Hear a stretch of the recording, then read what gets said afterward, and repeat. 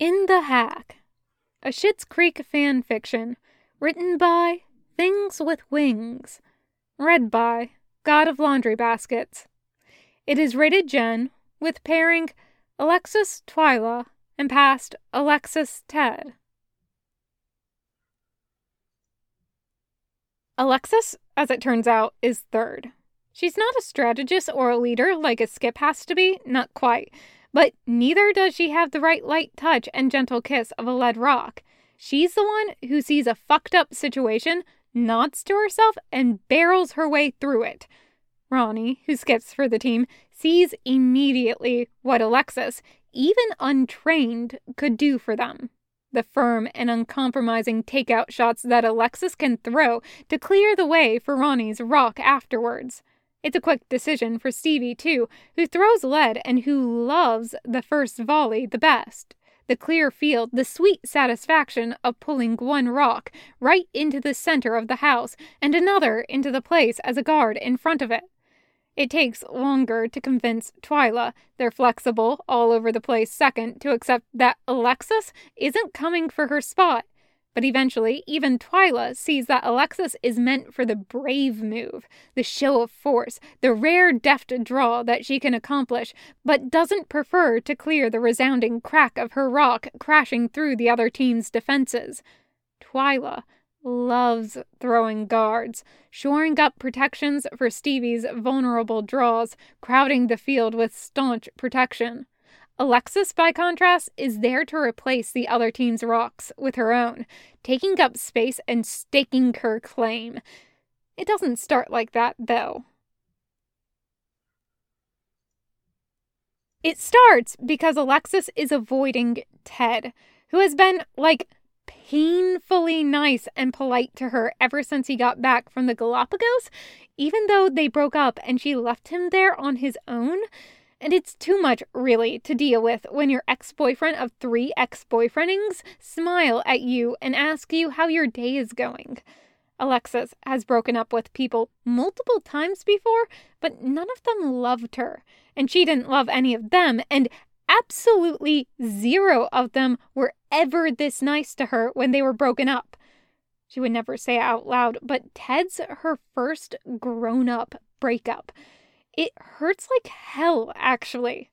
Like Mutt, but worse, because with Mutt, they'd realized they weren't in love. With Ted, she still loves him, and she's pretty sure he still loves her. But it didn't work between them. They figured that out together like adults. It wasn't going to work. In a way, Alexis feels good about that, about knowing enough to know that. In another way, she's not so mature that she's not going to duck into the nearest doorway when she sees Ted coming down the street.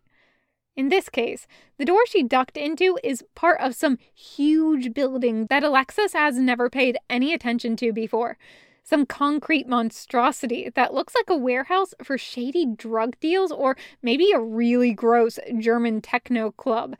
As she stumbles in, she's assaulted by a wave of noise. Vaguely familiar, unlike anything else in the world. Loud and crashing, echoing, and cold. The noise is somehow cold. The air is cold. Not as cold as outside, but not what you'd expect from a Canadian building in December. She blinks and takes in the scene. Curling. Curling is going on. All of a sudden, she feels a hand on her arm, gripping her tight and pulling her along, and she stumbles forward in her cute little white Aquatilia ankle boots, blinking and thinking again about those shady warehouse drug deals. So, here she is, the person who grabbed her is saying loudly. Alexis turns and realizes that it's Ronnie, who Mom works with on council, all butch and sweet in some desperately chasing flannels. Alexis is our third. Getting her bearings, she recognizes more people around her. Twyla and Stevie standing with Ronnie, and Patrick standing across from them on the ice, chewing a piece of gum. He's all cute in a cozy cable knit sweater and pants that actually do his thighs some favors for once. And God, Alexis tries not to think about it too much, but David really scored there.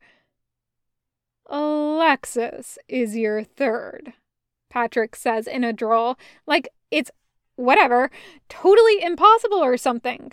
Alexis shakes her hair back off her shoulders and narrows her eyes. That's right, Ronnie claims pretty boldly, given that she's lying so hard. She's been training with us for weeks, Stevie puts in that super adorable voice that she uses whenever she needs to lie.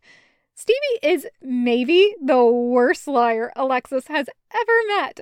It makes her super attractive, honestly. Uh-huh, Patrick says. And she's going to curl in that outfit. Obviously, I have to change, Alexis says, using her fingers to flick her hair back in annoyance. Twyla gives her a startled glance, like she didn't expect Alexis to pick up on the deception. But maybe it's because Twyla isn't often called upon to suddenly play a major role in a large-scale confidence game to, defraud a major pharmaceutical corporation for millions or whatever. I'm sorry for being late, but I was unavoidably detained. She stomps one foot and meets Patrick's eyes. Alexis, unlike Stevie, is an excellent liar. Patrick's eyebrows go up and he chews his gum and he turns and pushes off the ice, gliding along for a few seconds before pushing off again. Really? Those pants are doing him all kinds of favors. Maybe David's dressing him these days. Alexis should ask about that. Gee, thanks, Alexis, Twyla says earnestly, in a way that she obviously cutely thinks is Sato voice. We were just about to forfeit the game. Jocelyn was our third, but she had some kind of baby crisis, Ronnie says dismissively. Look, if you could cover just for this one game. Alexis thinks for a second about her options, about going back out into the snow to navigate the poorly cleared sidewalks in her cute boots, to dodge Ted, to keep on walking to the cafe where she was supposed to meet with her mother for lunch, where her life has become routine and predictable and some kind of in-between state where she's not with Ted anymore and not quite a thriving entrepreneur girl boss despite her amazing instincts and business acumen, where things are confusing and difficult and mature. I'll do it, Alexis says on impulse. Sure. She has to borrow sneakers from Twyla, which she breezes her way through, and a slider from Ronnie, and a broom from the cupboard upstairs from the rink, which looks very shoddy and more likely to leave bristles on the ice than smooth the way for a rock. Now, the goal in curling is, Ronnie begins, but Alexis shakes her head. Okay, I'm gonna stop you right there, Alexis says, holding up a hand, and Ronnie's eyes narrow. I spent quite a bit of time in the Olympic Village during the 2010 Winter Olympics, so I have definitely learned about curling. Okay, Ronnie says, stepping back. Whatever, princess. It's okay if we lose this game. We just need to not forfeit so we can muscle our way to the finals once Jocelyn comes back. Why would we lose? Alexis asks, standing up and taking her broom in hand. Are you, not good or something? Stevie blinks at her, then says, We're good. Well, all right then, Alexis says. Wouldn't want to join a substandard team. They don't forfeit the game. They don't lose either. Alexis loves the look that her team gives her when she throws her first successful takeout rock, grudging appreciation, grinning surprise, and in Twyla's case, gasping, starry-eyed joy. Alexis glows. She supposes that time in the Olympic Village wasn't a total waste. Okay, so I did not picture myself saying this, but Alexis. Ronnie pauses, looking puzzled at the words coming out of her mouth. Do you want to join our team for real? I mean, if you really need me, Alexis replies, pleased, patting her hand through her hair. Like, weren't you waiting for Jocelyn to come back? I'm sure Jocelyn could use more time to focus on her baby, Stevie stutters eventually. Alexis nods at her. Okay then. As they pack up later, Twyla grins at her and says, You're a lot better than Jocelyn. So, Alexis comes back the next week. She puts together some cute looks for the cool, bright air inside the curling rink. Even though the lighting is disastrous, Alexis can at least work with it. In fact, she knows she looks adorable in big, bulky sweaters. Not that she usually steps on David's turf like that, but she finds herself loving it. Toques and scarves and leggings, oversized Alexander Wang sweaters, a pair of Giuseppe Zanotti sneakers that she hasn't worn in ages, but that suit her new curling aesthetic. She practices, too, alongside the rest of the team, learning the words for things like intern and outturn that her old friends, wink wink, in the Olympic Village hadn't bothered to teach her. Ronnie shows her all the signals, and Stevie passes her little nips of whiskey from inside her extremely capacious and absolutely precious poofy coat. And Twyla sets her hands on top of Alexis's hands, startlingly warm in the cold rink air, to show her how to move the rock, the speed, the motion of the hand, the slow, easy motion of letting go. Twyla's breath is warm, too, against Alexis's neck. Then you release it. But don't force it, Twyla says. Alexis nods. Maybe, though, she pushes the rock a little harder than Twyla might, a little faster. It's what makes her third, after all. They make it to the semifinals, which isn't surprising, because they're amazing. What is surprising is that Ted shows up in the crowd to watch with his dumb beige scarf and his dumb big smile, and the halo of goodness around him that still makes Alexis's heart ache. She wants to run away from him again, but this time there's nowhere to go. She's already inside the weird warehouse building, and anyway, she has a responsibility to her team. He waves at her. She waves back. She misses him sometimes. A lot of times. But she knows that's not the same as needing to be with him. She knows that now. You played really well, he tells her after the game. You've really gotten into this. He sounds a little puzzled in that pleasant way he has of being puzzled. Well, Alexis says, shaking back her sporty, no-nonsense girl-athlete ponytail. I have many depths. I know, Ted says fondly. I'm cheering for you. Alexis's heart does a flip-flop, the kind she never used to know before she moved here, before Mutt, before Ted. She clears her throat, shakes her chin, takes a breath. I'm cheering for you too, you know. You know that. I know that, Ted says. She heads up the stairs to the viewing area. Not really a locker room, just the place where people can watch the curling in warmth and where stray brooms and sliders are stored, and bumps into Twyla. You played really well today, Twyla says. Yeah, Alexis says. You too. Her heart flip-flops again, like a fucking epidemic or something, like an actual, literal illness, and she swallows hard. Twyla did play well. Twyla threw guards with pinpoint precision, setting up the field for Alexis so she could set it up for Ronnie. She played beautifully. Want to get a drink at the cafe? To celebrate. Ronnie and Stevie have already left, probably to head for the Wobbly Elm. It's where they usually go after a win. Alexis bites her lip, just for a second. She's mature these days. Grown up, an entire boss. There's no reason not to say yes. That sounds great, Twy, she says.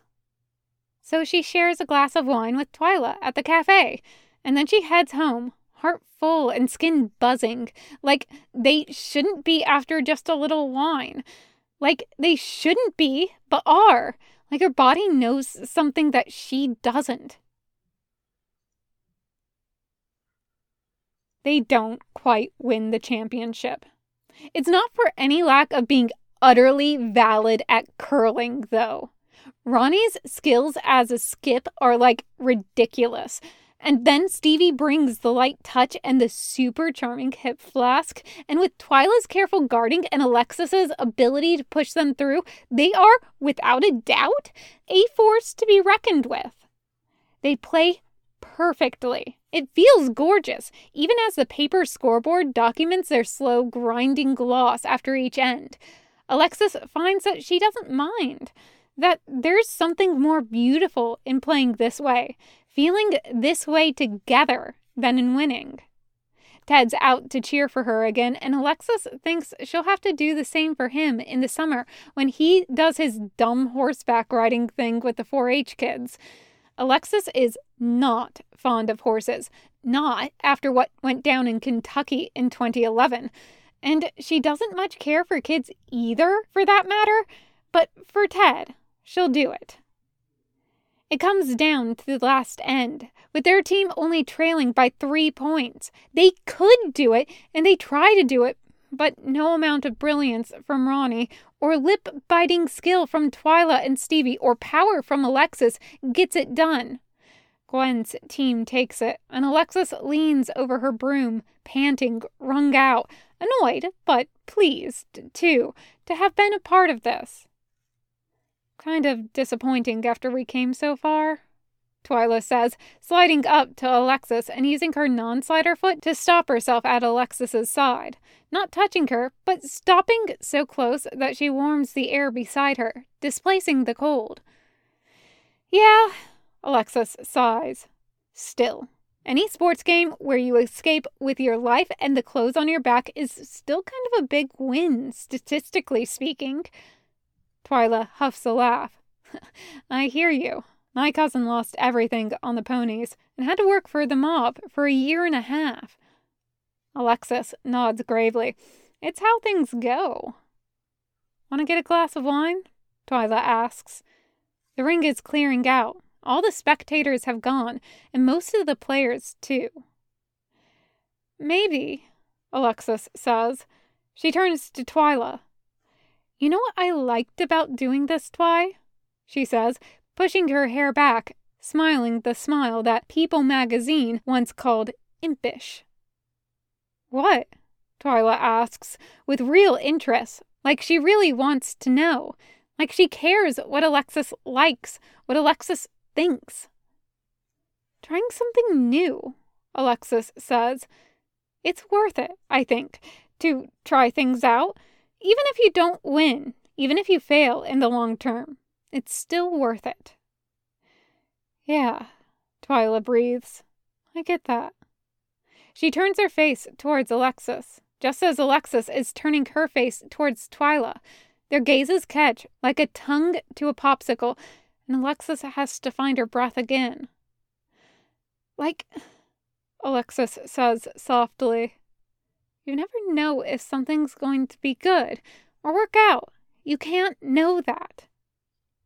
Twyla's gaze dips down to Alexis's mouth, then back up again. I guess not, she agrees. Alexis kisses her, soft and deep, with heart, with soul, with meaning, with capitulation to the knowledge that it might only exist for this one moment, that nothing is guaranteed forever. Twyla uses just the sweetest little move with her tongue, though, and all those deep, amazing philosophical thoughts kind of leave Alexis's brain. God.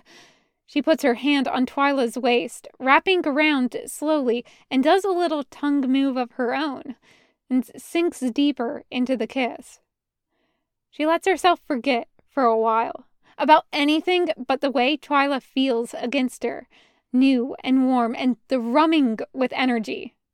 When they pull apart, Twyla nudges Alexis's cheek with her nose, and Alexis's insides go all melty. "Still up for that glass of wine?" Twyla asks, her cheeks pinker than usual, even in the cold air of the rink. "Yeah," Alexis says. It's far from her first adventure, and who knows if it'll be her last. Let's try it. The end. Thank you for listening.